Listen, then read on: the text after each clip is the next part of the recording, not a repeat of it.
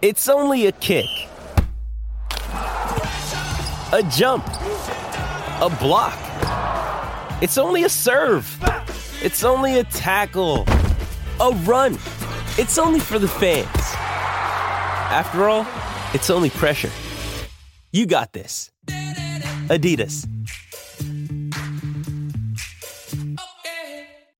With threats to our nation waiting around every corner, adaptability is more important than ever. When conditions change without notice, quick strategic thinking is crucial. And with obstacles consistently impending, determination is essential in overcoming them. It's this willingness, decisiveness, and resilience that sets Marines apart. With our fighting spirit, we don't just fight battles, we win them. Marines are the constant our nation counts on to fight the unknown. And through adaptable problem solving, we do just that. Learn more at marines.com. When you need mealtime inspiration, it's worth shopping Kroger, where you'll find over 30,000 mouth-watering choices that excite your inner foodie. And no matter what tasty choice you make, you'll enjoy our everyday low prices, plus extra ways to save, like digital coupons worth over $600 each week. You can also save up to $1 off per gallon at the pump with fuel points. More savings and more inspiring flavors make shopping Kroger worth it every time. Kroger, fresh for everyone. Fuel restrictions apply.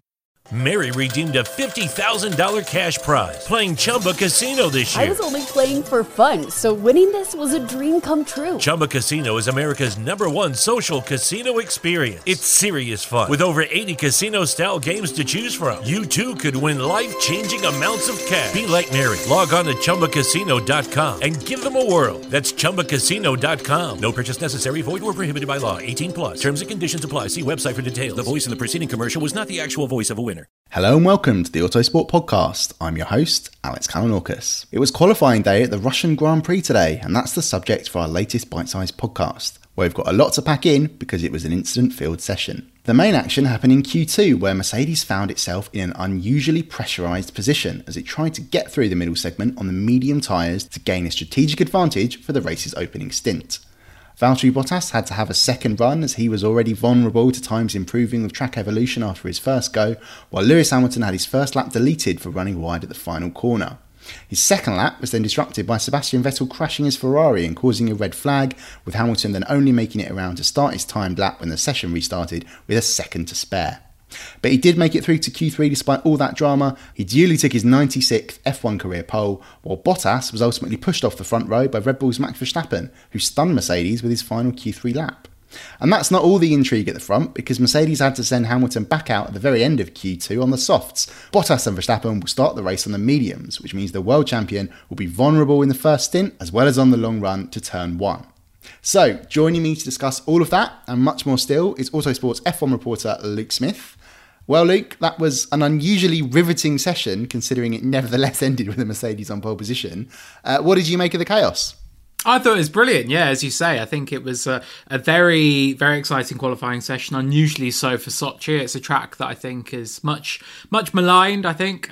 Even myself and JBL on the Friday podcast were sort of talking about how terrible it is for the most part, but actually qualifying today really did deliver. I thought there was lots of intriguing storylines coming out of it. I think that jeopardy and that drama we saw surrounding Mercedes in Q2, we never see them miss a beat normally. So to see that kind of pressure be put on them, although it wasn't self-induced, because obviously they could never foresee the red flag coming, that I think was really, really fascinating to see. And I think it's actually set up quite a tantalising race for tomorrow, which I will say with bated breath, given it is Sochi and it is the Russian Grand Prix, given its historical record. But I think there's reasons to be optimistic. Yeah, well, I agree with you there, but I disagree with you on whether Mercedes put itself under pressure. I don't think the team did. I think its drivers put them under pressure, because Lewis Hamilton was very, very fast on his first run on the mediums in Q2, but he goes just too wide at the final corner, and that meant his time was deleted. Valtteri Bottas just wasn't fast enough. He left himself, as I said, vulnerable to the track evolution, was what the team was saying, while they had to send him out again. So no, of course they couldn't have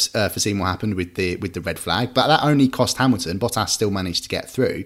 But yeah, it was an unusually scrappy session for the team. I think that they still reacted as well as they could. I think they've probably maximised everything that they could, but there were certain bits where you could hear them as well over the radio, Lewis Hamilton and Pete Bonington, not disagreeing, but Mercedes having to be quite firm with Hamilton and say, no, we can't do X, Y, Z because there are very good reasons. And we've got confirmation of why those things happened. Because, Luke, you went to Toto Wolff's remote Zoom call press conference. What was the explanation? Because basically, Hamilton came on the radio even after his time had been deleted and said, I want to carry on going. I've got the medium tyres on.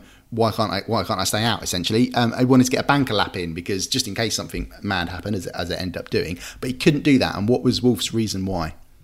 Simply because they didn't have the fuel in Lewis Hamilton's car. They'd only fueled him for one-time lap. And a similar thing happened in Q1 where he had his first lap time deleted. But because there was enough fuel in the car to go for another push lap, he was able to do that, and basically it didn't cause any kind of similar issue.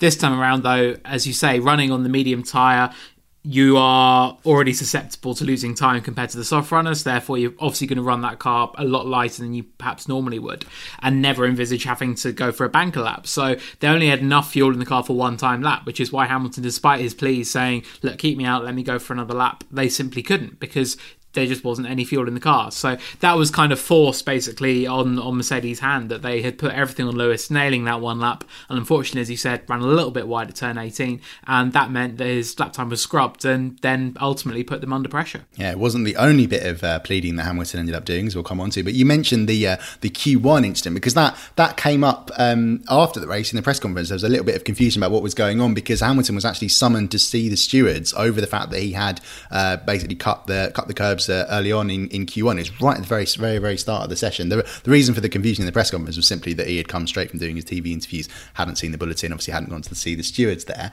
But yeah, he essentially that happened to a lot of drivers. It was interesting talking to some of the senior engineers after the session.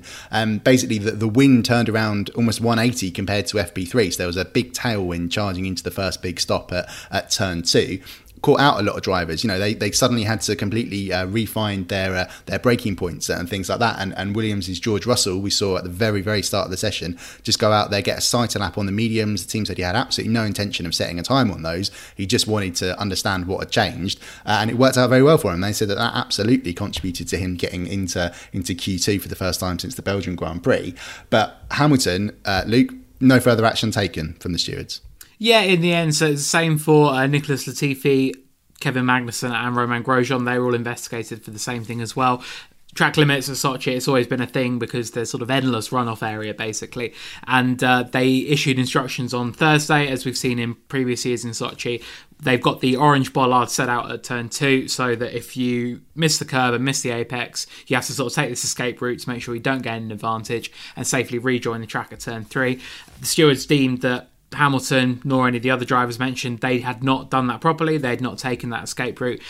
They did investigate it. They did talk to the drivers, deemed that no advantage should be gained. Therefore, there was no point giving them a penalty because there was nothing to really sanction. They all rejoined the track safely, so that's all okay. And they were reminded that if you were to do this in the race tomorrow, you would land a 5-second time penalty, which they all acknowledged. So yeah, a slap on the wrist, just something for them to bear in mind, really. But in the end, it wasn't enough to spoil the party for Hamilton.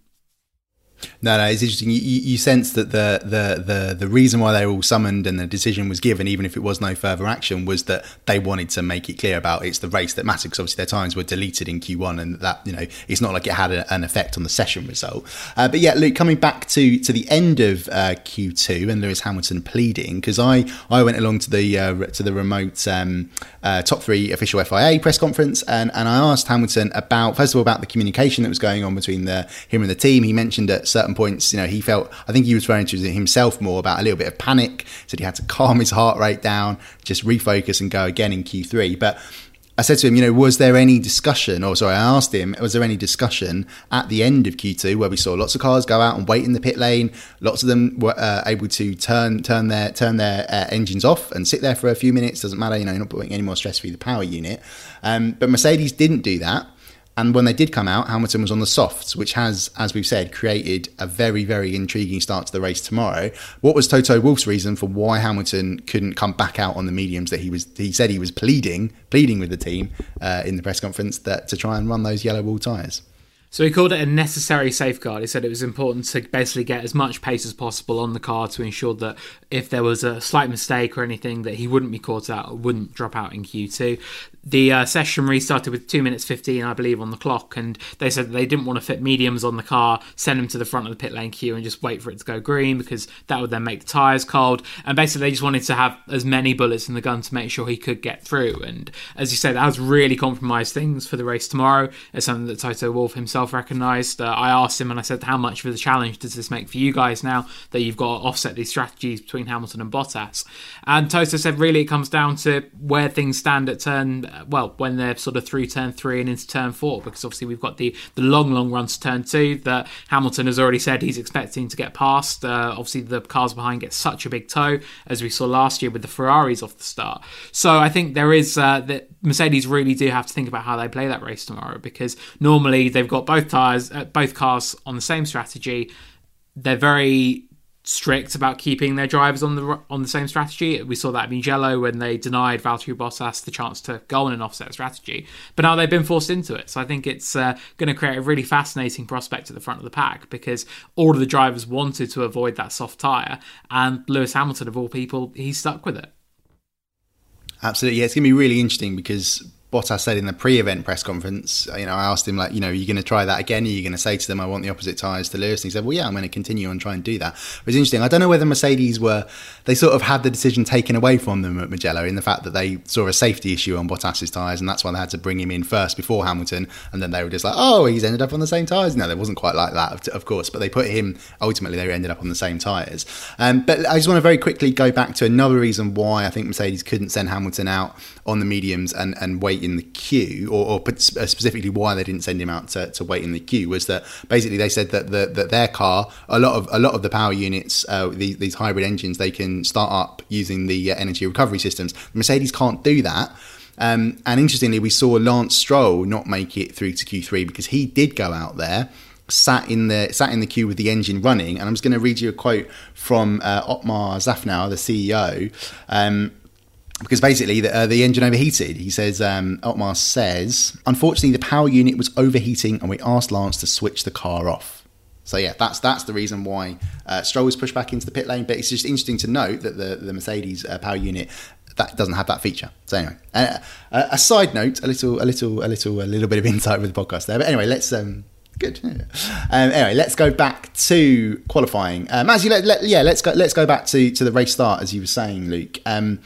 I think this has saved what could have been. I mean, it still could be a really dull race. Honestly, it could. I think overtaking is going to be very, very hard, notoriously tough, as Williams' Dave Robson put it in his medium session today, to overtake.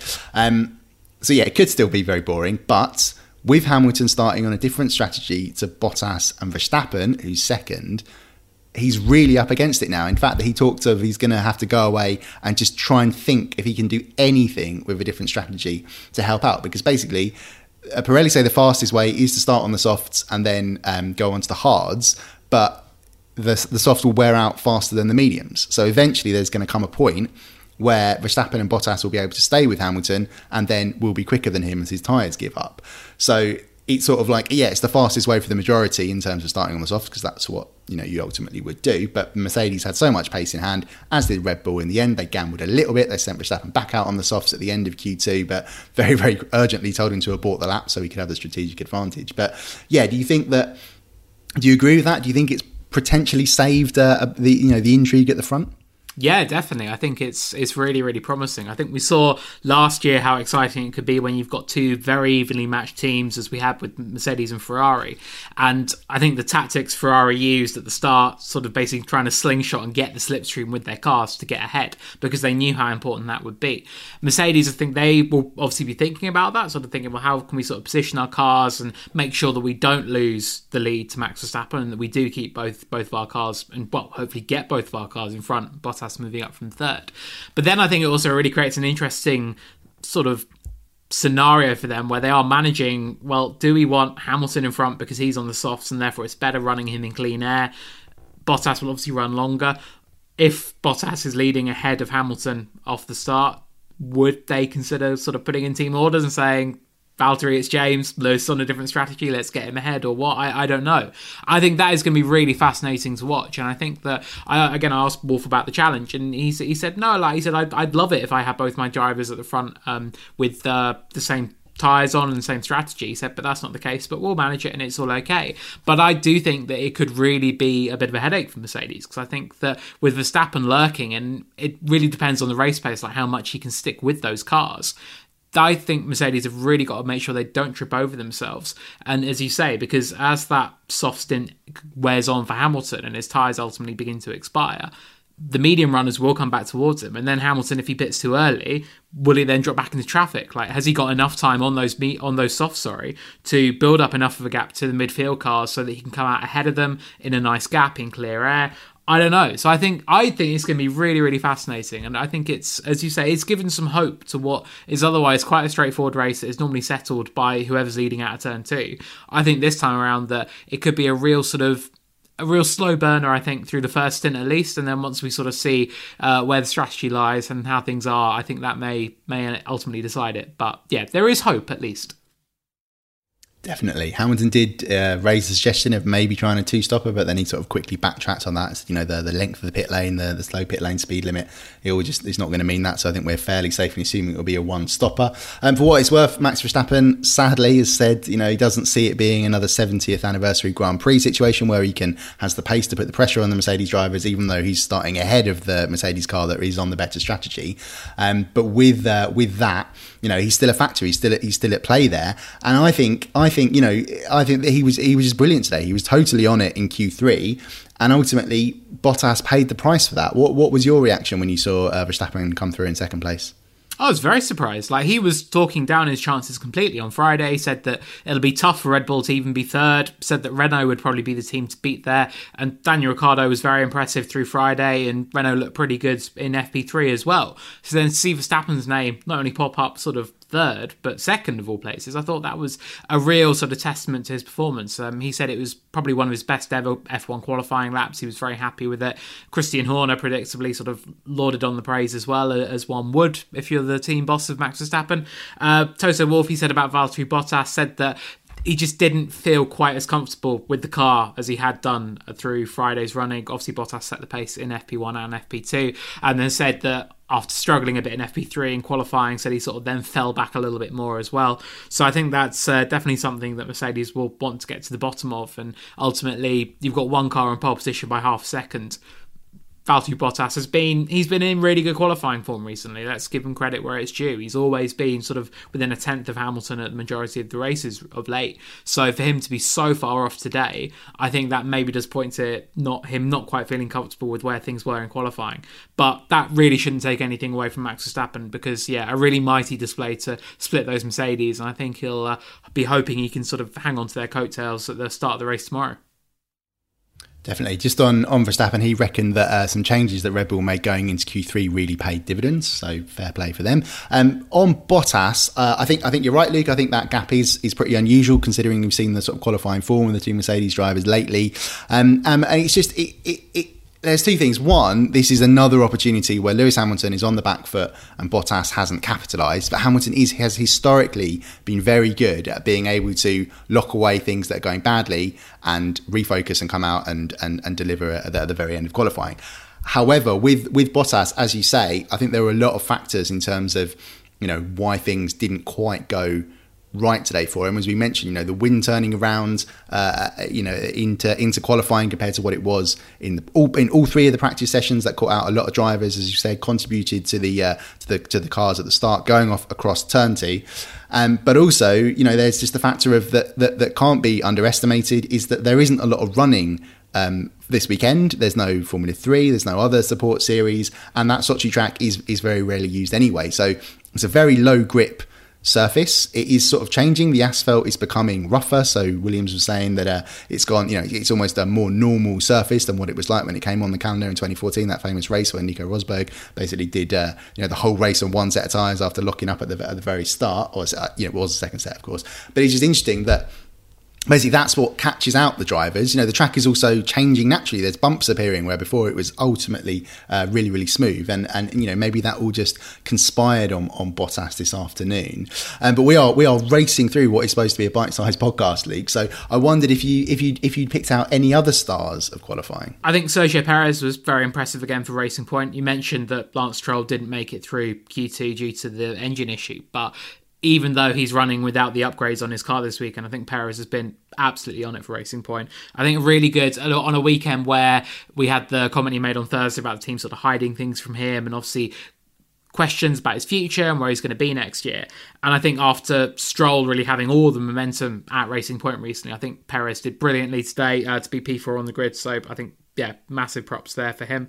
I thought George Russell as well, again, another great display to get back into Q2. He said, Q2, I've missed you over the radio. It's quite a nice comment. And a really sort of mighty lap to get through. I think he's, again, just proving time and time again that he's such a future star. And really, a lot of people on Twitter, for example, saying afterwards, it's such a shame seeing him at Williams. And if he was in a top car, what would he be doing? And you're kind of inclined to think the same after performances like today. So, I would probably pick out Perez and Russell as my other two stars of qualifying. Was there anyone else who caught your eye? The other obvious one is Daniel Ricciardo getting the Renault up to fifth, but had he replicated his Q2 lap in Q3, he would have beaten Perez to P4. So I understand that when our colleague Jonathan Noble pointed this out to Daniel Ricciardo in his press conference, he got a jokingly single-digit response into the camera on the laptop, but obviously we know what Ricciardo's like when it comes to interviews. But still a good lap though. Still a good lap. It's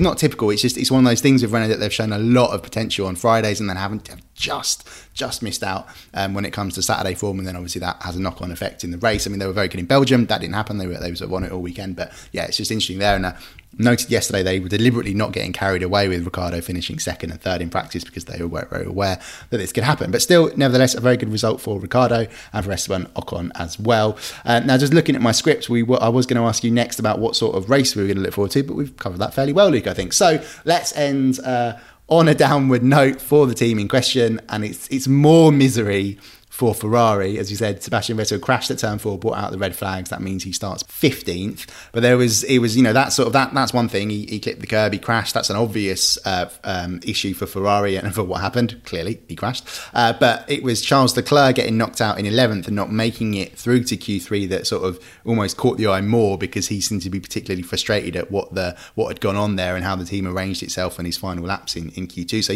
what was Leclerc particularly annoyed about, Luke? So he wasn't pleased about the gap to Esteban Ocon. He said that it was basically asking about the margin to Ocon, and they said, he sort of got 1 or 2 seconds. So that was sort of like putting him under a little bit of pressure and sort of thinking, I need to really push on and where he was placing his car and all of that. But in the end, it turned out to be a bigger gap. So he said he felt quite angry, quite emotional after the session. We obviously heard him sort of yelling over team radio when he found out that he'd been knocked out. So I think that he was, once he's calmed down a little bit, probably understand it a bit more. Ferrari said after the session that Leclerc had the pace to get through to Q3. They need to understand why. It seems to be squarely on them. And with Vettel as well, they said that the crash has left his car with considerable damage. So it's going to be interesting to see the repairs that they'll need to complete ahead of the race tomorrow. But another downward day. I think that after looking at practice on Friday, Ferrari were looking maybe a little bit better than they have been at recent races. And then to resign themselves to another double Q2 knockout, it's a bit of a disappointing day for them. Yeah, I think they'll be kicking themselves for not making it through to Q3. Just incidentally, I assume Leclerc is annoyed about that sort of that gap and the way he had to push on ahead of Ocon starting his lap, because basically tyre preparation is so key to getting a good time at Sochi. We've seen that with the Mercedes drivers. Dave Robson at Williams explained very well that George Russell sort of running in the middle part of Q2 by himself. He was only ever going to set one time, so they opted to go when there was no one else on the track, and it just meant he'd get the tyre preparation absolutely perfect, because the key is basically to be starting sector 3 and have the tyres just going past their best at that point, because there's so much time to be found in the slower corners at the very end of the lap. So I presume that's what Leclerc is annoyed about. Well, look, we have blown right by our usual time limit for a bite-sized episode, but I think that's fully justified in what was a very interesting and action-packed session. So thank you very much for coming on tonight's episode, and thanks to everybody else listening along. Now, just before we go, we'd like to remind you that the latest issue of Autosport magazine came out on Thursday and is available on the supermarket shelves and in newsagents, as well as on the doormats of subscribers. There'll be a new issue of the magazine for you to pick up every Thursday, packed full of news, analysis, and the usual stunning photography. And of course, if you want unlimited access to Autosport from the comfort of your home, visit autosport.com/plus to find out how to subscribe to our digital package. We'll be back soon with another episode of the Autosport Podcast. Mary redeemed a $50,000 cash prize playing Chumba Casino this year. I was only playing for fun, so winning this was a dream come true. Chumba Casino is America's #1 social casino experience. It's serious fun. With over 80 casino-style games to choose from, you too could win life-changing amounts of cash. Be like Mary. Log on to ChumbaCasino.com and give them a whirl. That's ChumbaCasino.com. No purchase necessary. Void where prohibited by law. 18+. Terms and conditions apply. See website for details. The voice in the preceding commercial was not the actual voice of a winner. I love the playoffs. Anything can happen. But the best part? It's like bonus football. And bonus football means betting bonuses with Gambit DC. For a limited time, you can get boosted deposits by 57%, up to $1,000 on the Gambit DC app, and up to a 57% multi-sport parlay boost at Gambit DC retail locations. It's the most exciting time to be a fan. So make your play and get the home field advantage with Gambit DC. Limited time offer. Terms and conditions apply. Please bet responsibly. Sports Social Podcast Network. Lucky Land Casino, asking people, what's the weirdest place you've gotten lucky? Lucky? In line at the deli, I guess? Aha, in my dentist's office. More than once, actually. Do I have to say? Yes, you do. In the car before my kids' PTA meeting. Really? Yes. Excuse me, what's the weirdest place you've gotten lucky? I never win and tell. Well, there you have it. You can get lucky anywhere, playing at LuckyLandSlots.com. Play for free right now. Are you feeling lucky? No purchase necessary. Void where prohibited by law. 18+. Terms and conditions apply. See website for details.